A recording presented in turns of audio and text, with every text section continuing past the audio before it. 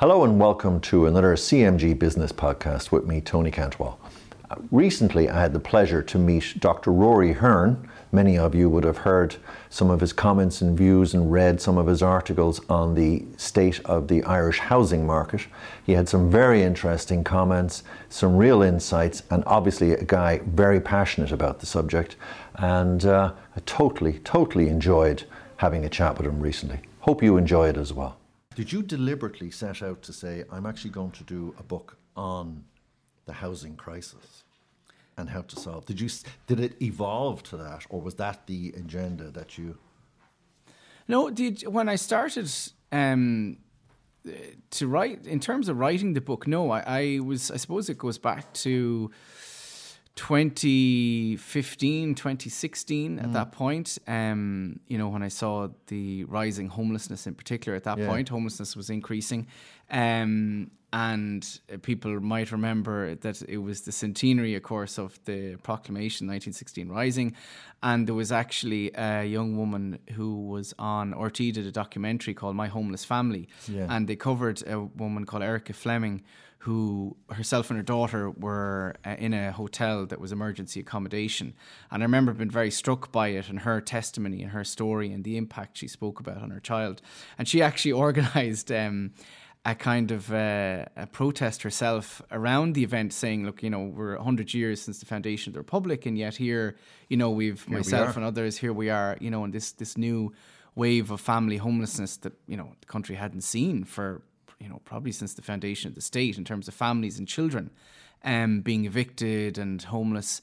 And at that point in time, I was doing research around homelessness and housing, and I was analysing the Rebuilding Ireland plan, which was the government's housing plan, was also launched that year in 2016 by, it was the then Minister for Housing, Simon Coveney. And around that point, so I did a lot of work on analysing that as a policy document. And I suppose I saw some fundamental flaws within it at that point in time, which was in particular the way in which social housing, there's a number of components to the plan, the social housing sector, the rental sector, private rental sector, then the private housing delivery, the market. And in the social housing delivery, I was analysed the figures in it. And I suppose it was something that I was aware of, but it really struck me that it was the final figure, I think, was 85%. So about 85% of all the social housing that was planned at that point, 2016, until today, 2021, for the length of the plan, was to come from the private market. This is the famous 20% allocation.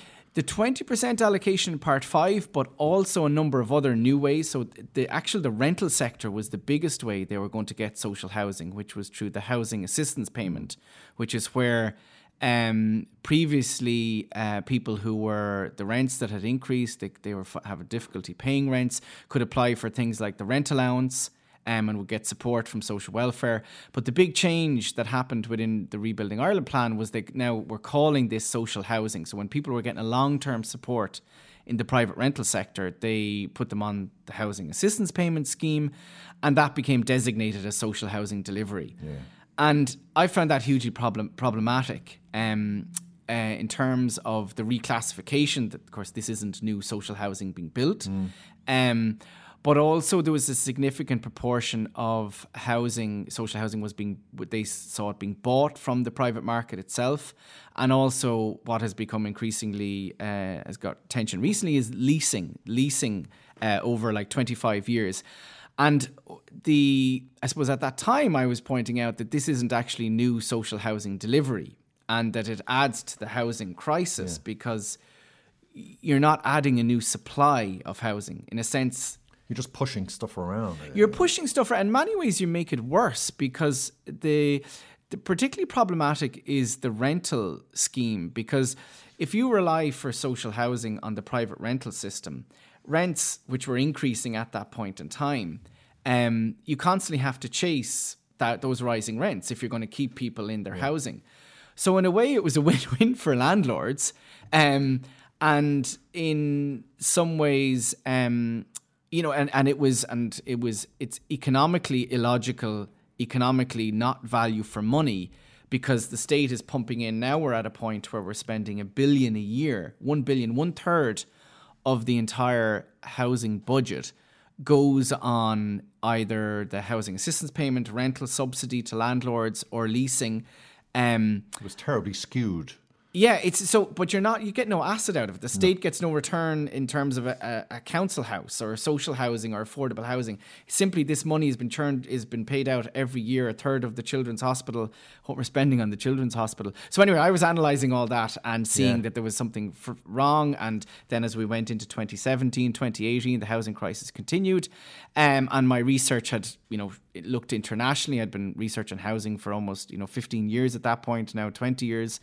And, I was well aware that from my research and policy and that, there was countries like Austria where they don't have these housing crises. And this extent of housing need, and understood that, we should be doing it differently. And so I wanted to write a book about this. And obviously at that point as well, you had the emergence of the real estate investment trusts coming in, investor funds, what NAMA was doing. And I was seeing, could see that was highly problematic, and others as well that I was working with, people like Mick Byrne in UCD, who were analysing it as well. And we were seeing that, no, this is very dangerous because we're handing essentially our land over to these investors who are only going to build expensive housing. So that's where I went about trying to write the book, saying there were solutions here to the crisis. I could see the growing problem, but I didn't realise it was going to have the impact that it's had. And what did you have any idea? Did you have a view that you'd like to get it maybe as a talking point, or maybe start a conversation, or push it out there? And I suppose the idea behind the book is, as an academic, as a lecturer, researcher, and educator, it was primarily, I suppose, I wanted to educate and inform people. That's what it was about, and I was trying to educate both as a reference book for students who would be studying this, but also then I wanted to write it in a way that the general public would be able to understand it without having to have an academic background. Because it's quite a bold title name. I looked at that and I said, "Wow, that's confidence." Because how to solve it, when you're looking at the crisis. Yeah, I suppose the two things that were bold in the title was, one, the point was that the extent of the housing crisis, that this was what they're calling a housing shock. This wasn't just and I made the point, temporary blip, and that this is something more fundamental that was going on. In terms of like the emergence of generation rent, people have been excluded. And of course, this is coming from my research as well, looking internationally, what was happening in the UK, what was happening in Canada, for example. Research that was been done and work that I was linking in with around the United Nations Rapporteur on the Right to Housing, who done reports on kind of how housing was changing internationally, this, financialization of housing. So the idea of the housing shock was that I could see, this collapse in home ownership levels, the emergence of generation rent, that this wasn't something just temporary. This was something really deep and profound that was going on with our housing system. So that was the point of the shock bit. It wasn't just another crisis. And then the how to solve it. Yeah, I suppose I wanted to really go after that and say, look, we can solve this, because I think something that has been very I suppose, noticeable and disappointing in the health sector, for example, is it's talked all the time, health is this unsolvable mess that, no minister wants to take on. And whereas I don't want housing to get to that point where people just see it as some unsolvable, when it is very solvable. But I think also you appear to be driven from primarily a societal point of view in any case. I mean, we're looking at the consequence of various governments and various policies and elements like that. But obviously the drive, a big part of that drive for you is this societal issue, the society and the impact the housing has on people. Yeah, absolutely. I suppose in terms of where I've, always come from in my adult career, since, I was studying, and then went out to work, and, I've worked, and all my work has been when I worked as a community, engagement worker in Dolphin's Barn or in social housing, and from the mid-2000s onwards, I suppose I come from a social justice perspective. Yes. That's my viewpoint in that.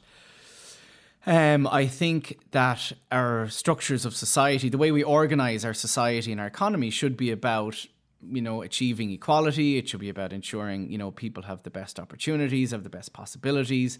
And it should be driven by the idea that the state plays a key role in ensuring things like health, housing, education, income standards, that they're available to people. And that, I suppose, that's where I come from. And this idea then, if you look at housing, I've studied in this idea that housing is for example, you look at Maslow's hierarchy of needs, and the most basic level of human need is shelter. There's other aspects of Maslow's hierarchy which are very interesting as well. Things like the idea of belonging, security. Without secure, affordable, quality housing, you can't meet those basic requirements of what it is to be a human being. And similarly around health, for example, and we've seen it with COVID, housing, having secure, affordable housing is fundamental to our health, and to our society. And absolutely, I come at this from a society perspective, which probably puts me, it's different than quite a few commentators around housing who are coming at this who come at it from a property perspective or a commercial perspective or a housing market. I come at it from a society angle, and how is our housing system working for our society, and how should it and how could it do that? So I would look and I would think, how frustrating, and I'm going to assume there's a level of frustration with this, how frustrating is it then when you enter into this world of the marketplace, the commercial side of this, the government, society issues, but the real marketplace, the housing sector as it stands in its raw state, if you look at it in terms of it's always been a certain money-making thing. There's always been an abdication to some degree of social housing, which I kind of have an issue with the term social housing, but that's another day's work. But, that's involved in there as well. Was that a frustration to kind of come at it from the society perspective, but then look at this and think, Jesus, like, nobody gets this, or do they get this? Yeah, it has been very, very frustrating for quite a while to be banging your head against a wall or feeling like, that nobody gets this or sees this, that, obviously there's a lot of people who I work with and, have researched with and campaigned with who see it, housing, from that societal perspective. But absolutely, when you enter in most of the debates around housing, it's, it is that property market perspective, real estate perspective, and it is very frustrating because it is a very different viewpoint and analysis of housing.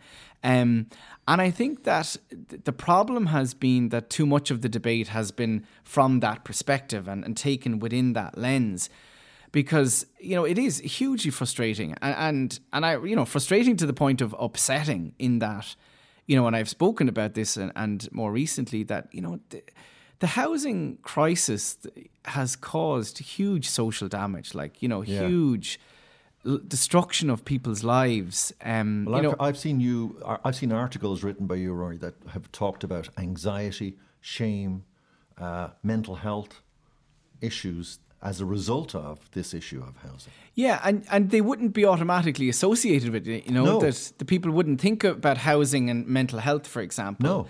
And yet, there's numerous, groups within the housing system and people who, I've talked to and, researched around and have come to me who talk about the mental health impact. For example, there's, I think the figure I was looking at there's probably about 350,000 young adults who live at home with their adult parents in Ireland. And, they talk about how, for example, the sense of delayed independence, been stuck in a box room at home, not being able to become an adult, sense of shame, stigma around that, leading to, the mental health impacts. Also, we've just contacted by someone yesterday telling me that they are renting with their partner, and they have been saving for 7 years, they said, for a deposit, and now the health issue has come up. They have to pay out for that. They said their deposit's gone, and they said that, being in the private rental sector, which isn't secure in Ireland, they're like, how can we have a child? Yeah. How can we have a family? And I've been contacted by people who've lost, as they say themselves, the window to have a child because they haven't been in a secure form of housing, haven't been able to afford to get a home where they feel they could bring a child into. And I think about, there must be people out there like who just must be so upset and are so upset and angry. I'm not surprised, that, and must be just, you're going, what has our housing system done to people? Yeah. I think you mentioned that the basics of health, education and housing are probably the three most challenging government departments, it would appear. There never seems to be a resolution to some of the issues. They just seem to trundle on in a different decade as such. Do you see any aspect with the housing where things are changing within the marketplace as it stands? So I think that there's definitely a number of areas that have developed this year with the new Minister for Housing that are positive and could be seen as potential ways in which we could see big change.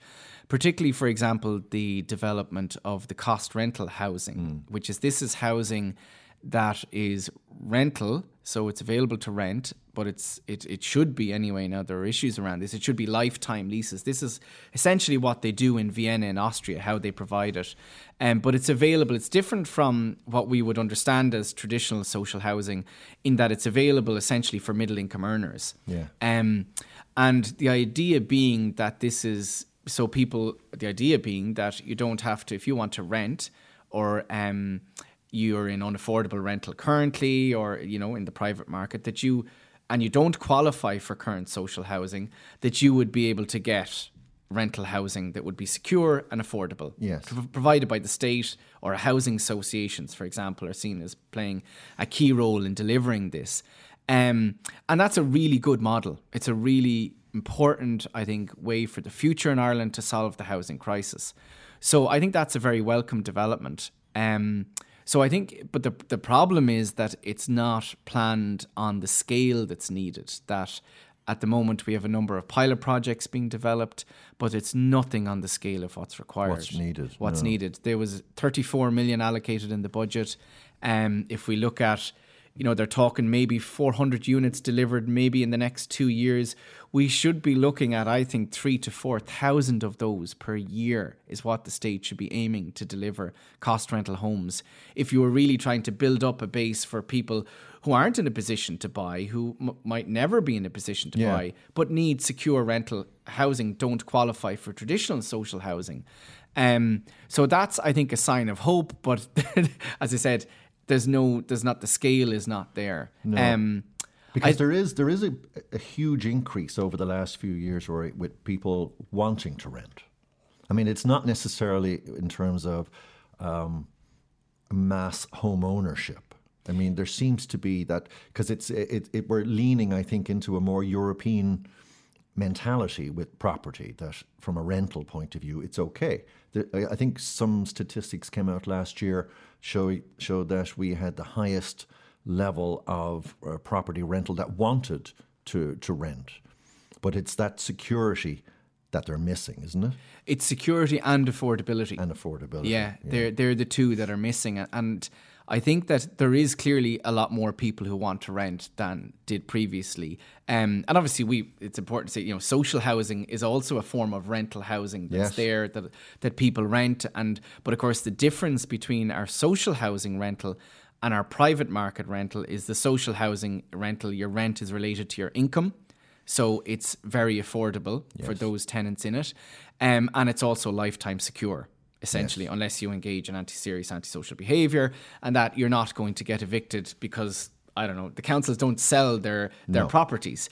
So, but in the private rental sector, we don't have that. And I think that's a fundamental problem with our policy currently, that the private rental sector, and there's no reason why it shouldn't be, but I think that the government and policy seems to be worried that if they go too far down the road of giving tenants securities and affordability like they do have in mainland Europe, that they'll deter investors or they'll deter landlords. And I think that has to be really knocked on the head, in the sense that there are people who want to invest in delivering private rental housing, and they will deliver it on a very affordable, secure basis if that's the housing policy regime that's in place. Yes. So I think we should just say, look, this is the type of rental system we want to create. And therefore, you will find investment that will come in that wants to, like who invests in other European countries. There are longer term investors who are looking for a lower rate of return than quite the speculative investors that we have been attracting so far. I think I read something yesterday which said that the cost of funds in the Irish market for these international funds is particularly higher than it is in some of the European countries. And as a result, it reduces margins and all of this sort of stuff. Is that something you'd accept? In the sense that the cost of them, as in the cost for them to access finance? Yes. Yeah. It is definitely an issue that it's difficult to assess exactly. I think that there is a certain expectation that of a higher return for investors coming into Ireland because there is an issue of risk around the state of our property market. And I think that there's a demand from finance, global finance, that if you're investing in Ireland, number one, they're expecting a higher rate of return because Ireland has been advertised internationally as being a place where you get a very high rate of return on investing in the rental market. But also there's an understanding that we are coming out of a property crash and there are issues in our property system that make it risky to invest in. And those two would add to the cost of finance and the cost of, that expectation of return and that risk. And therefore that's problematic because you're absolutely right. Then if your finance is more expensive, then of course your end product, your end housing has to be more expensive. And it's similar with land as well. We have a major problem that land is a major factor in the cost of housing and apartment delivery. And the expectation of a high rate of return on land and land being owned and sold. And that comes back to what we don't have here is taxes that reduce that speculative profit element within the housing system. Yes. So in countries like the Netherlands, for example, they would not allow and do not allow the level of vacancy, vacant derelict property, vacant land. That is all very heavily taxed. And that level of profit on turnover of land, on sale of land is not allowed similarly. So we have problems within that we don't address that allow additional costs onto our housing system that, of course, people have to pay for. The area of vacant property, and I think it's just started to materialise now in government circles in terms of retrofitting property to make it suitable and to try and bring a lot more properties back to the market. Is that a quicker way to bring more viable properties out to the marketplace, do you think? Well, I think that there are a lot of ways in which you can bring housing. Definitely addressing vacancy and dereliction is a key way because we know from the census in 2016, now it is 2016, there was in the region of 180 to 200,000, vacant housing units. A certain amount of those were holiday homes as well, so not necessarily vacant as such. But if we look at now, that kind of people, a certain amount of people moving out of the city and going down to what are called, tourist areas, that those issue of holiday homes and additional holiday homes and that question of vacant property is important. But even that census didn't capture what are called derelict properties, which is often what we see most of around our cities and towns. Is literally you'll see buildings with roofs falling in. Oh yeah, you will wonder how. Sitting there for as long as you're living, you can remember that was always sitting there. And this is at the heart of our cities and towns. So I think you're right that derelict properties is somewhere that could be very quickly, you could bring in, you could bring housing on stream. And importantly, of course, for sustainability wise, for climate, and as you mentioned, retrofit, this is a really important area.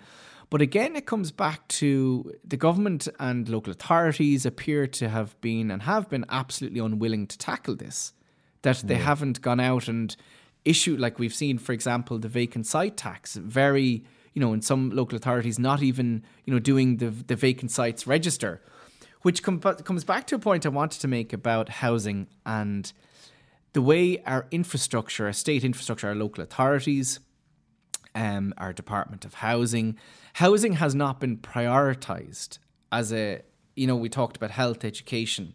It hasn't been given the same priority in policy over the last 30 years. And therefore, we don't have these resources. We don't have capacity built up in our local authorities to go out and do these assessments. Our housing associations are still building up capacity.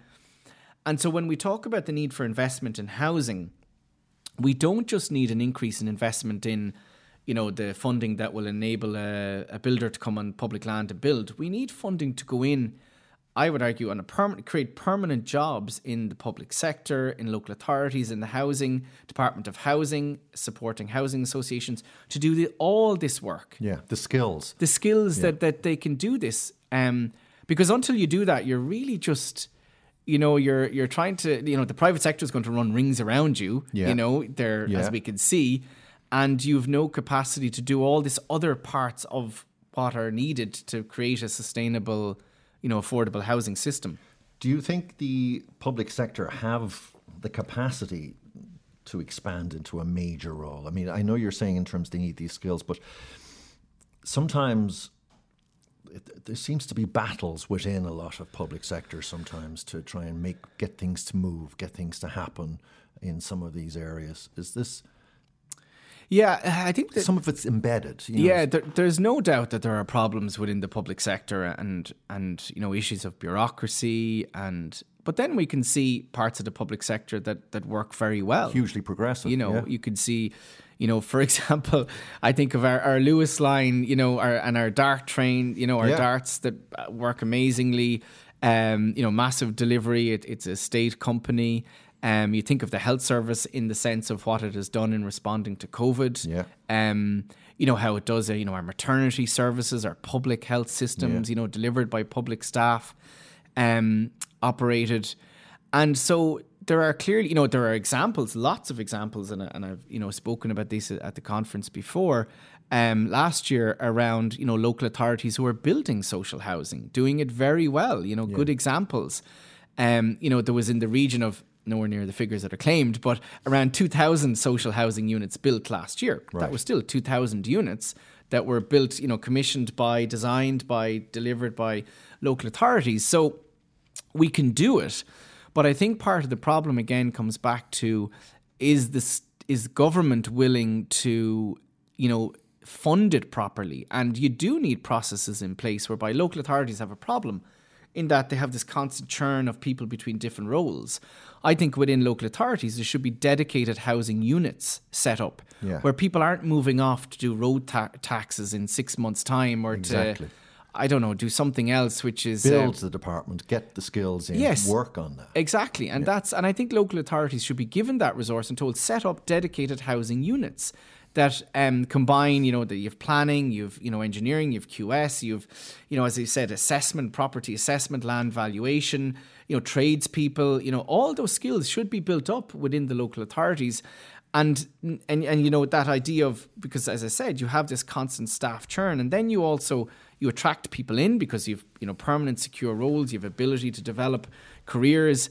And I think housing associations should be supported and encouraged to do the same, which they do, obviously. They're dedicated, focused on housing. And that's why you can see some cases housing associations doing excellent jobs in terms of... This is it. When they've got that skill base or department or focus, you will see some results.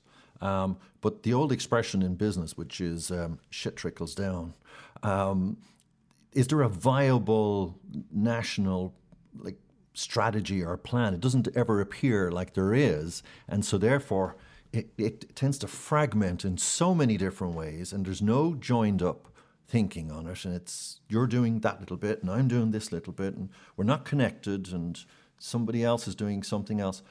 Isn't there a big element of this? There needs to be that leadership that says, here's what we're going to do.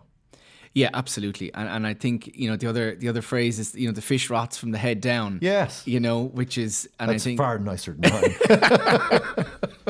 Well, I think yours is starker and more necessary. There's a lot of expletives I would feel like using as well. But, You're absolutely right. It's a and to describe it, it's a shit show. Yeah. That's what it is. Yes. And you need someone to take it and go, we're doing this. And it's the one thing I feel about the minister, that he seems to be still caught in that. I have to, follow these interests, and I have to, be careful of those, and I have to watch these people, often listening too much to the big global investment funds and not actually going, hang on a minute. If we put our system together, we have all the parts. We've land sitting there.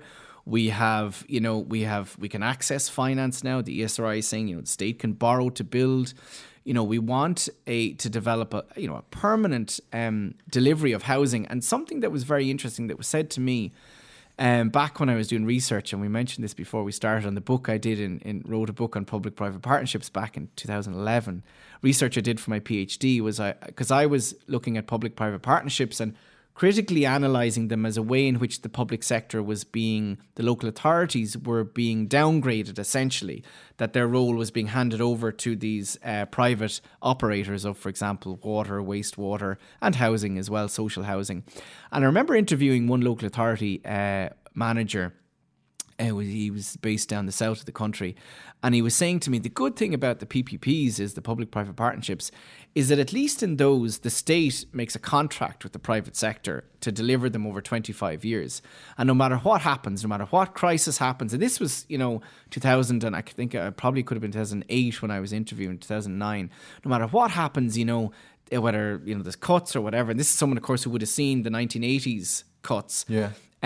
That money is going to still go into the public-private company because there's a contract set up where they can't cut it. Whereas if we do it the traditional way, the funding could be turned off. Oh, yeah. And I think that there's a reluctance, and we've built this into our local authorities and they say this, we don't want to take on risk of developments. They don't want to take on the responsibility or delivering projects because in their head they're going, well, in 5 years' time, government says, or in 3 years' time, we're now cutting back on our spending. Yeah. And they're left holding the can. Yeah.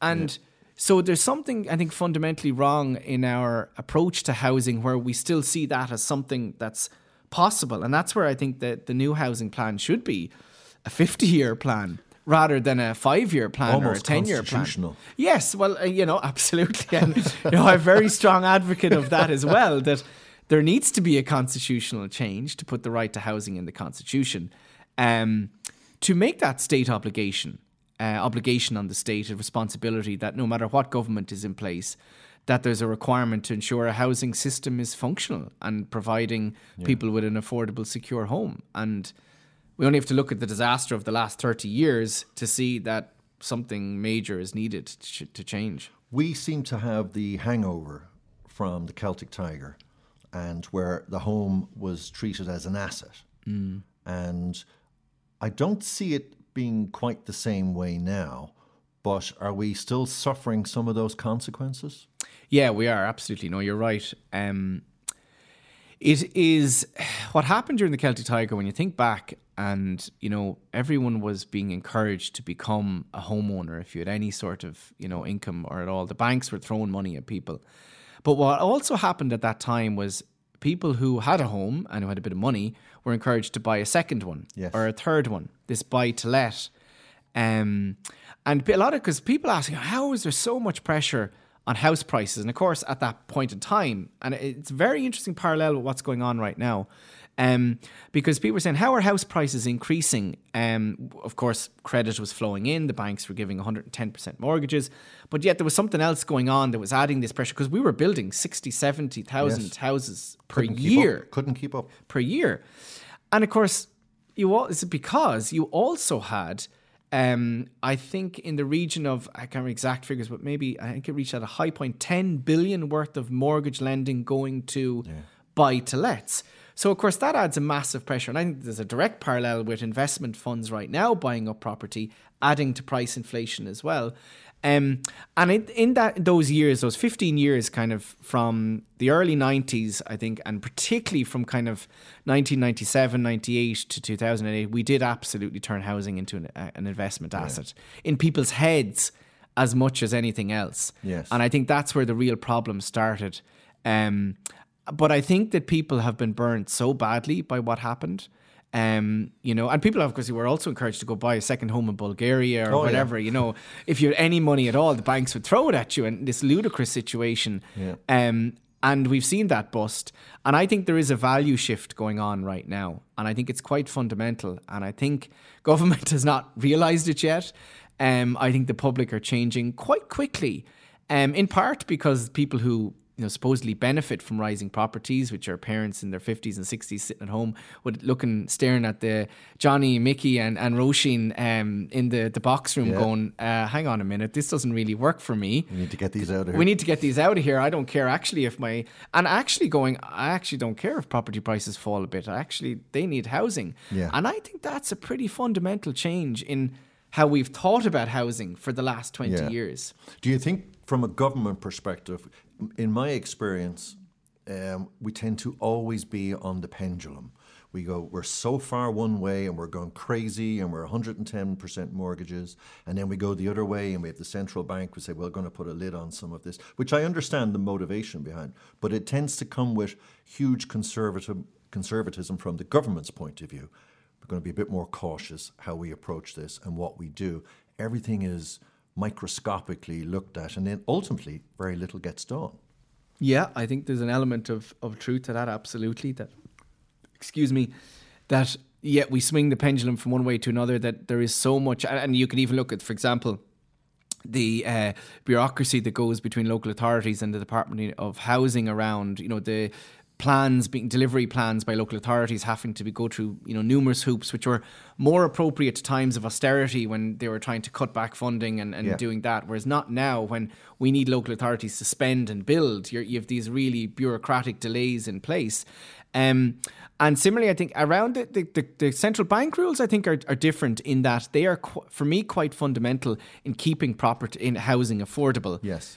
The problem, because if you increase those lending rules and you allow more credit go in and people can access more lending, all that is going to do in a situation of constrained supply is add to house prices further. That you really have to solve the supply issue first. And then if there's a situation whereby people need access to more credit and you have lots of supply, well then, okay, I think in that point, I think you could, expand credit in terms of people being able to buy affordable homes that are guaranteed affordable and not, prices that are in the region of 400, 500,000, which aren't affordable at all for anybody. Obviously a very small amount of people, but for most people, they're certainly not affordable.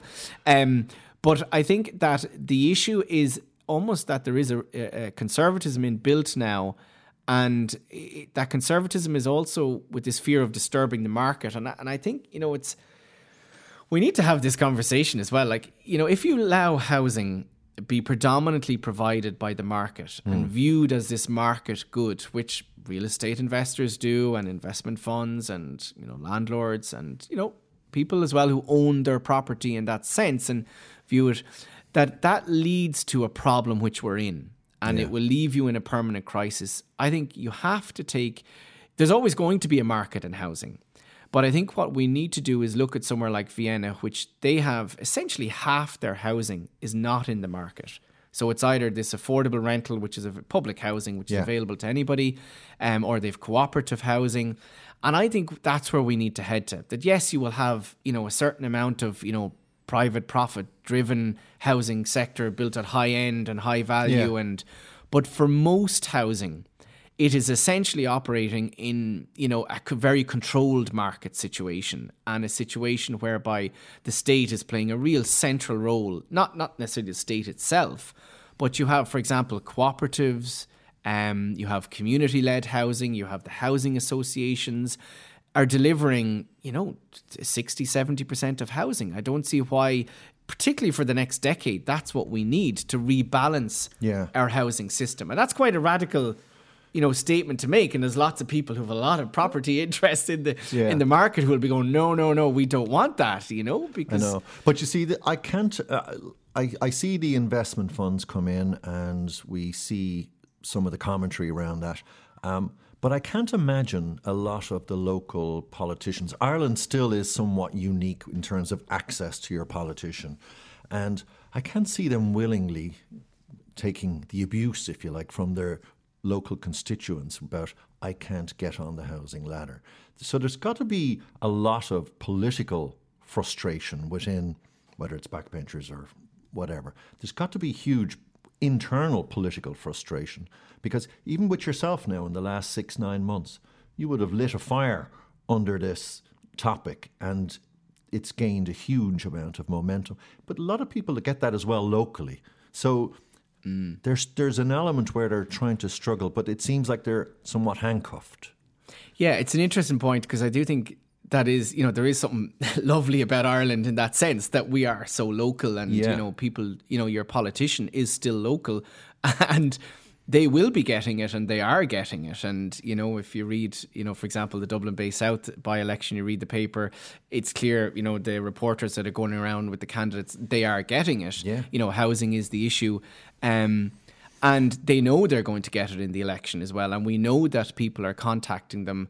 Thousands of people, 35,000 people signed the petition that I set up within a matter of a couple of weeks around the investor funds and the right to housing. People are contacting them. So I think they are feeling that. And I suppose what I feel is the more they feel that, the better, the more likely to change. And, we do live in a democracy. And, Yes. I think that if the public view on this is changing, which it is, I think, then government has to change accordingly. And that is my hope, that government will go, okay, well, we're going to have to say to the different interests, who've been dominating policy for quite a while, that no, we're taking a different track now. And my hope is that that's what's going to happen. And that we see politicians listening to people. And government listening to people. I think they will see it on the doorstep. I think they're very aware they're going to see it on the doorstep. There may be a kind of a belated reaction to this, but without getting into political preferences, do you see any political party that's better than the next political party in terms of delivering housing? Oh, it's a difficult one. I'm very not going to be dragged into party politics. No. But, in terms of the way I would put it is that I have set out very clearly in my book the policies that should be pursued. Yes. And they're quite different from what the current government is putting in place. Yes. And what the current parties are espousing. They would be more closer to the parties, in terms of Sinn Féin is advocating them, the Social Democrats are advocating, the Labour Party are advocating them. The policies like, a substantial increase in social housing building, in affordable building by the state, putting in place proper protections for renters, the right to housing in the Constitution. But, as you're right, that, Fianna Fáil backbenchers are now saying, they're putting forward motions around the right to housing in the Constitution. For example, the government now are saying, the two parties are saying, we're supporting, or we're looking at a vacant site, or not a vacant property tax. So I think that the opposition are promoting the policies that I have set out predominantly. And government is still not making the significant shift. I think the coming budget is going to be a very, very important moment, it's going to be an opportunity. Because we have the ESRI, which has said you can borrow an additional 4 to 7 billion. The state can do that to build for housing. And they describe it as a financially prudent thing. And they also describe it that if we don't do it, we're talking about a decade further of a housing crisis. Yeah. So I think the government's real test will be that budget. Do they increase the capital social and affordable housing building to, currently it's probably in the region of $1 billion. I would think they should be increasing it to 3 billion. Yeah. That would be a signal that, we're serious about this. Yeah. And you also feel NAMA should play more of a role in this, because in terms of what that you reckon they could build up to 70,000? Yeah, so NAMA is very important still, and in a lot of the media commentary, most of the media commentary around this, NAMA has been essentially portrayed that it's done, it's wound up, it's done its job. That's probably what most people think about it. A lot of people don't understand NAMA; it's complex. But NAMA still has and I've looked at its website very, very recently and its annual reports. For the great research that I do, reading NAMA's annual reports, which always enrage me, and have done. I've been highlighting NAMA as a potential solution to the housing crisis since 2014, what it was potentially could have done, but hasn't. But it still has land It has about 750 hectares of land, development land. It has about 10,000 units it's currently in construction. It has about 7,000 to 8,000 in planning permission, and another 7,000 to 8,000 in pre-planning. So you're talking in the region of 30,000 units. Yeah. That's a lot of units. It is. That's a lot. That's a year's supply of housing. And the current plan is that those units will be sold off to the highest bidder. So that's the current way NAMA works. It sells. It also has property. We don't know how much, but we were aware recently that it sold property to an investment fund. So it has like apartment individual units all around the country. It still has significant land. I think NAMA, I don't see why, given that we now completely own NAMA and it's paid off all the debt, that we don't direct it to sell at affordable rates. They could still return a profit, but you could be talking affordable rates 250,000, and similarly to build its units as well. Why isn't it fast tracking those units? We know that NAMA has reported this has sold units for 400,000, 500,000. Yeah. And this is a state body. So it again seems to me, it's that idea, what you were talking about earlier, that lack of joined up thinking, the lack of willingness to take a risk. And of course, what would be thrown back is that, that would be a breach of state aid rules because that would be interfering in the market. And you might have private developers taking the Irish government to the EU court, and I would say bring it on if I was the Irish government, because I can't see the EU ruling against a government that's trying to intervene in the worst housing crisis in Europe. Yeah. That a EU would turn around and say, no, you can't actually do that because you're interfering in the market. The government would clearly say the market is broken. We have an obligation for our citizens to deliver housing. And to me, NAMA is quite symbolic of that conservatism, that unwillingness to take a risk, to disturb certain interests. And is that, I wonder, where you've mentioned in the past that courage and creativity are needed? Would that be a perfect example? It absolutely would be, yeah. I think both courage and creativity absolutely in relation to NAMA. If you look at it that... And say, just because we've always done it this way, there's no reason why we must continue. We can stop now, reset, address the issues, and go that way. Absolutely, yeah. And I think that's, again, a problem with politics, but also a problem with the state. It's probably a problem across private industry, maybe a bit less so, but the idea that, you follow a certain path, and when you've so long down that path, to then turn around and go, actually, that really hasn't worked out so well. We need to change direction. Yeah. That requires maturity. Yes. It requires bravery. It requires, I was wrong. We were wrong. And, I think that, or you could phrase it differently and you say, well, the policies that worked or might have worked up to 2 or 3 years ago are no longer working and we need to change direction. But I think the ship really needs to change direction, and the government needs to have the bravery to say that the ship has been heading in the wrong way and it's been pulling us through iceberg after iceberg, and we need to go very different. The problem is, I think sometimes politicians can tend to just say what they feel needs to be said at the moment and deflect and so forth. It obviously needs to be seen in real ways, and I can't tell you the amount of times I have been wrong in business, huge amount of times. But when I got it right, and I'd stop, we'd all be marching, and it's my job to lead the business and say, this is definitely the way to go. Rory, follow me, absolutely 100%. And maybe 3 steps down, say, you know what, back it up. Yeah. It's not. We need to go slightly over this way. Yeah. And don't just because that's what I said. If things change and circumstances change, you change with the times. Yeah. You change with the circumstance. Yeah. And I think that the politicians, and again the government, say, can get stuck in that rut, and as you say, handcuffed, we call it captured to a certain extent, but that unwillingness to admit, okay, we did get it wrong, we need to change direction. And it requires maturity, and it also requires a maturity of a media as well, to say, okay, why are you saying that, and an opposition to not just hammer them then and go, oh, you've said you're wrong and blah, blah, blah, and you go, well, okay, that's great now, you're admitting that this was a wrong path. We need to change direction.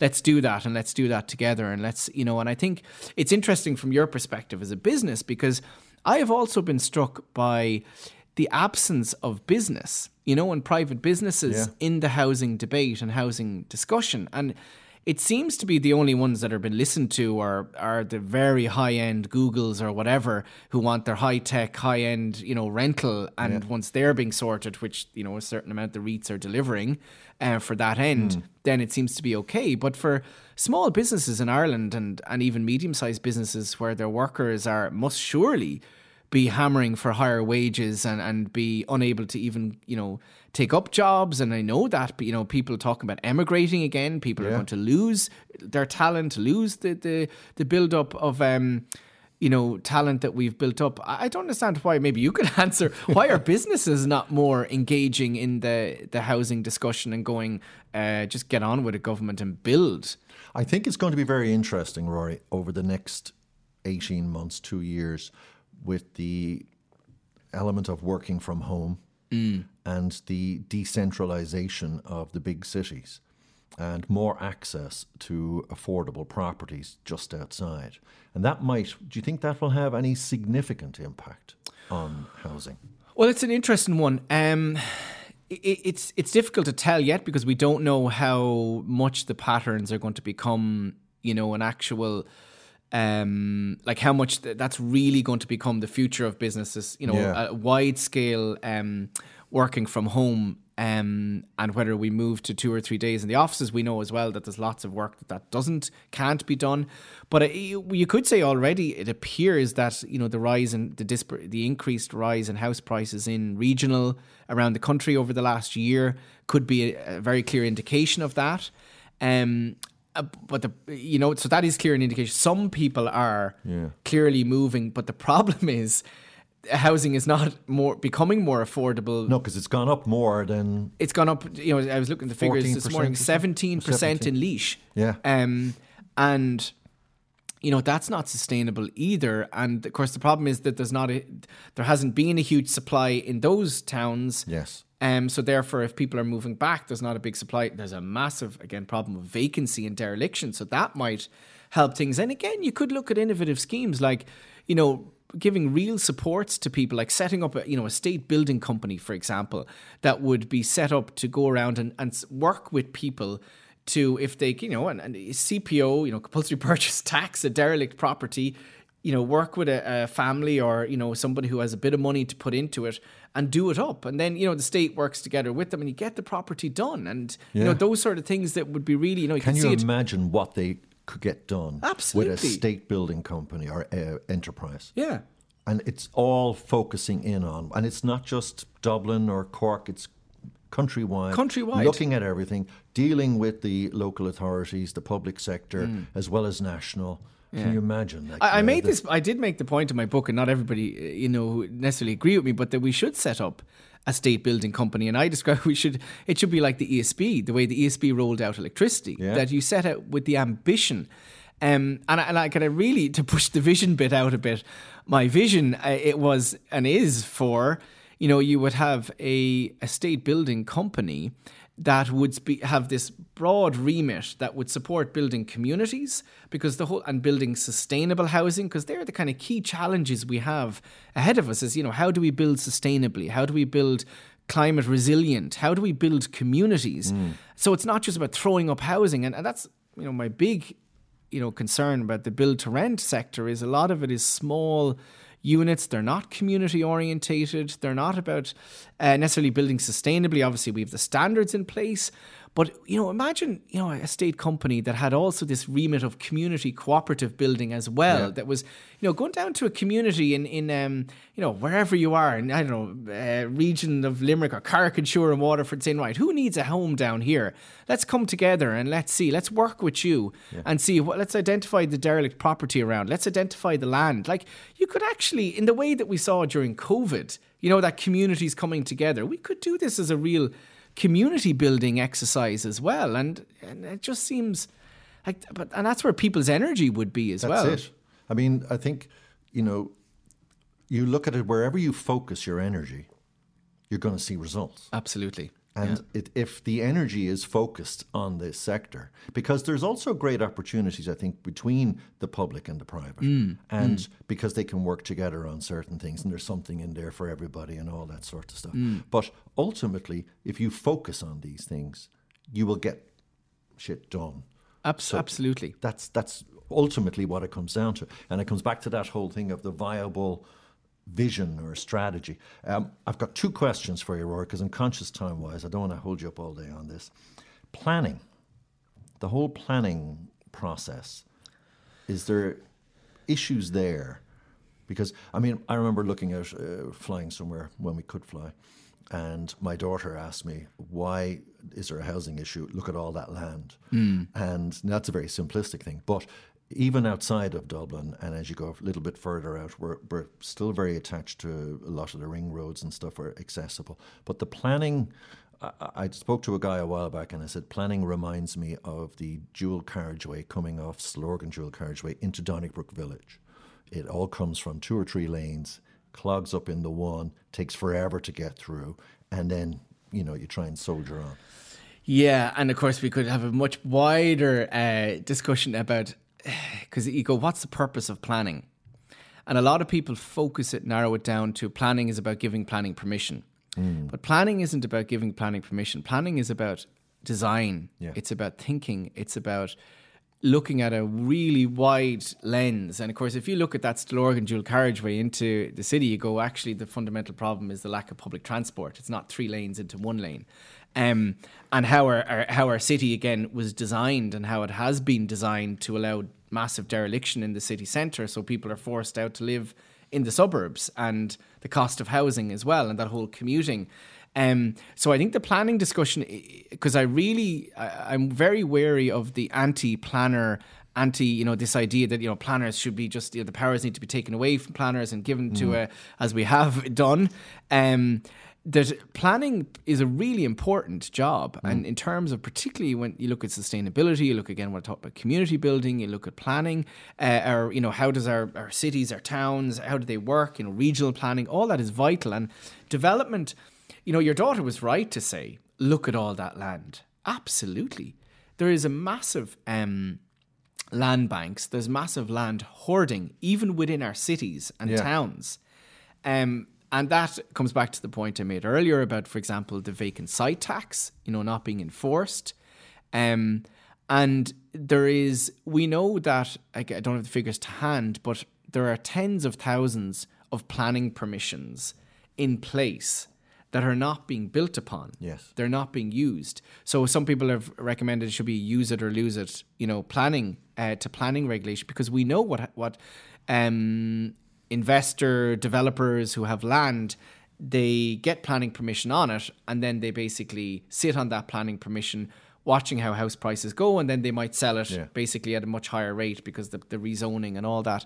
That there is a need for planning to facilitate development, absolutely, and it should be about development, but it should be about sustainable development. It should be about community housing. And I think, again, it comes back to, if you look at countries, and this is where the Land Development Agency has some potential if it operates in a direction which is about providing affordable land and not, again, there's issues around it currently being linked to the market and market rates, but that affordable land is purchased by the state, and because land is a key resource. And the question I would ask is, why do we allow land to be used as a speculative asset when it is the fundamental ingredient of sustainable towns, sustainable cities, our housing system? And I think, it goes back to, since 1974, there was the famous Kenny report, which was, recommended the, laws to be put in place and amending the constitution that land could be bought basically by the state, CPO'd by the state, and at a very low cost, essentially. And if we look at successful cities like Amsterdam, places like that, the state essentially owns most of the land or buys it up, and then it basically sells it on to developers on the basis that they're going to deliver at a actually affordable rate. And to me, that's what we should be doing. And we actually have a massive land bank now. So that's a typical example of a good public-private arrangement in that regard. Let me ask you, we're going to come towards the end of this now. We're going to throw this one at you. All right. If the political parties in power were to appoint you as the new Minister for Housing and said, here's the keys, Rory, do what you need to do within the parameters of the department or whatever, what would be the first steps? What would be the first 2, 3, 4 things you would do in that role? So the first 2 or 3 things. First of all, I'd only take it on condition that terms and conditions that the ESRI recommendation, we were borrowing the 4 to 7 billion that the ESRI recommended. Right. So I would use that funding to, as I said earlier, triple. So I would increase the capital spend budget immediately from 1 billion to 3 billion. Yeah. So, and then I would set up a team who would be to set about delivering that. So working with bringing local authorities, housing associations, cooperatives in together and say, right, how are we going to deliver this? And you have absolutely zero obstruction, and any obstruction you have, you come to me and I will sort it out. That would be my starting point, and I think that would be the fundamental one where you would actually go out and deliver. And I would say we've a target of 20,000 homes per year to be reaching within 3 years, and that's our target. And all the associated things I talked about communities and resourcing and all that to go along with it, and looking at setting up a state building company with that. So setting up a state building company alongside that. They would be the first 2 things. Third one I would be to direct NAMA to fast track its housing delivery and for all the units to be sold at an affordable rate. And fourthly, I would put in, I'll take 5, right? Fourthly, I would put in place I would reintroduce the moratorium on evictions in the private rental sector. I think that immediate measures would be needed to make the private rental sector a home, to take pressure off people feeling they have to buy as the only way is to get a home. And I would also put in rent affordability measures. And fifthly, I would put in place, hold the referendum to have the right to housing in the Constitution. Fantastic. And what about a time frame? Would you have a time frame that you'd put that in? That you would expect to see some results and then maybe I think you could see results within a year if you took that. Okay. You could. If you took that approach, you absolutely could. If you look at the O'Coolon, for example, housing alliance cooperative led by Hugh Brennan, I've spoken to them. They're the ones they're the only builders of affordable housing in the country over the last 10 years. They build them in North Dublin, and they're now building some more with Fingal County Council. I have spoken to him quite a lot about this because he's made the point that he said if you allocated $500 million, that's 500 million, to cooperatives like his and house associations, he said he could turn that into 10,000 homes being delivered within 2 years. Through basically they would then go access finance based on that. They would start delivering 100, 200, 300 homes and recycle that money back in. And the public land as well, gave them the public land. They could do that. So the expertise is here. The vision is here. It's literally, it's not being harnessed. And I think that I think right now with housing, you could move mountains in this country with the public desire for action, the public desire for, and not just public, but business, society, that you could really have a real radical approach that would, really transform and involve people in changing our housing system very quickly. And I think a lot of people would take, like even landlords, people have to take, it's just gone too far. The whole profiting from housing has just gone too far. And I think people are willing to say, okay, we need to do something different. But I think, Rory, the tolerance is got a lot less now for, sometimes, as you say, some people unfortunately have no option. But I think generally speaking, the tolerance for not being able to afford to buy a house or to rent a house or a property, I think it's wearing thin now, isn't it? Yeah, I think there's no doubt that people who are affected by this, particularly, what we call generation rent, people stuck at home, living with their parents, unable to afford to buy a home, people unable to rent a secure home. They went through COVID. I think a lot of people thought as soon as COVID was finished that surely rent prices would have fallen, house prices would have fallen. People saved, thought they could buy. that's a year and a half. The housing crisis was the main issue for people in their 40s and under in the last election. I think that we've reached absolutely a tipping point. That was very clear when that estate was bought up in Maynooth. And, the reaction I've got to what I've been trying to highlight over the last few months has been like nothing I've seen before. Yeah. In terms, people are really angry, they're upset, they're hurt. And I think that their tolerance has reached breaking point. Yeah. And, that is probably going to continue to build. I can't see that going anywhere. My worry is that people will emigrate. That's my biggest worry, that we're going to lose another generation of our talent, our young people. We can't afford it. No. And that is the big, I think. But, I think you've tapped into something that has struck a nerve with so many people. And it's seen in the amount of contact that you're getting, the airtime that you're getting, and the kind of general agreement, people going, no, this guy's right, we need to be doing something about this. It will obviously somehow transfer itself to the doorstep when it comes to elections. And I think there's nothing to scare politicians more than that. So... Yeah, and that's my hope, that we do see this continue. The public does not, give up on this. Yeah. And I think I really feel that the public and all of us, everybody involved in this, the housing sector, people who are in housing associations, working in the sector, who know the solutions are there, people in local authorities who agree with this, people in businesses, people who are in the building sector who see what's needed. Everybody needs to add their voice and say... But I think there's a lot of people in that. Sorry, Rory. But I think there's a lot of people in there good people trying to work within the parameters they have. Absolutely. And I think there needs to be more talk by them as well about how those parameters are limiting what they could be doing. Yes. And the more we would see that of those people speaking, and I know that's difficult, but that's what we need, because... government will say and is saying, oh, we're doing this and we're doing that, and we're tipping along, and we're really we're going at this now, and then you talk to people inside those housing associations and local authorities and small builders, and they'll say it's still the same, we're facing change. This barrier and that barrier, and it's all pushing us to do this and pushing us that. There's no free rein given to just go build affordable housing. Yeah.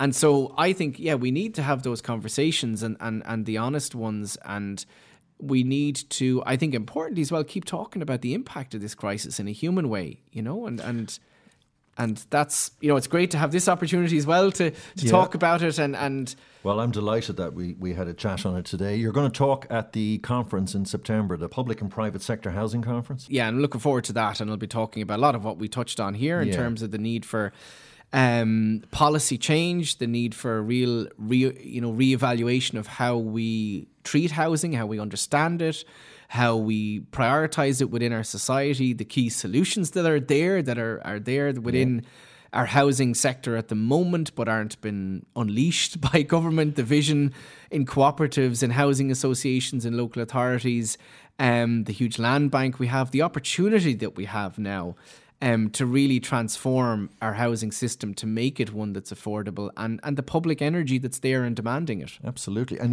when you think about it, as we wrap up, even the employment, the reskilling of people delivering all of this, it touches so many aspects right across the board. It does, absolutely. And just to finish, I suppose that is a key thing, that there's a lot of talk about labour shortages and, where are you going to get people to do all this? And I make the simple point that if you provide secure, quality, well-paid employment in this sector, people will stay, people will come to it, people will come from abroad. If we set up an ambition to say we're going to build sustainable housing, affordable housing into the future, and there's going to be no government that's going to change that, people will come and do it, and they'll work for it. Yeah, absolutely. That's a great positive note to leave on. Dr. Rory Hearne, thank you so much. It's been a pleasure. Thank you. Thanks for having me.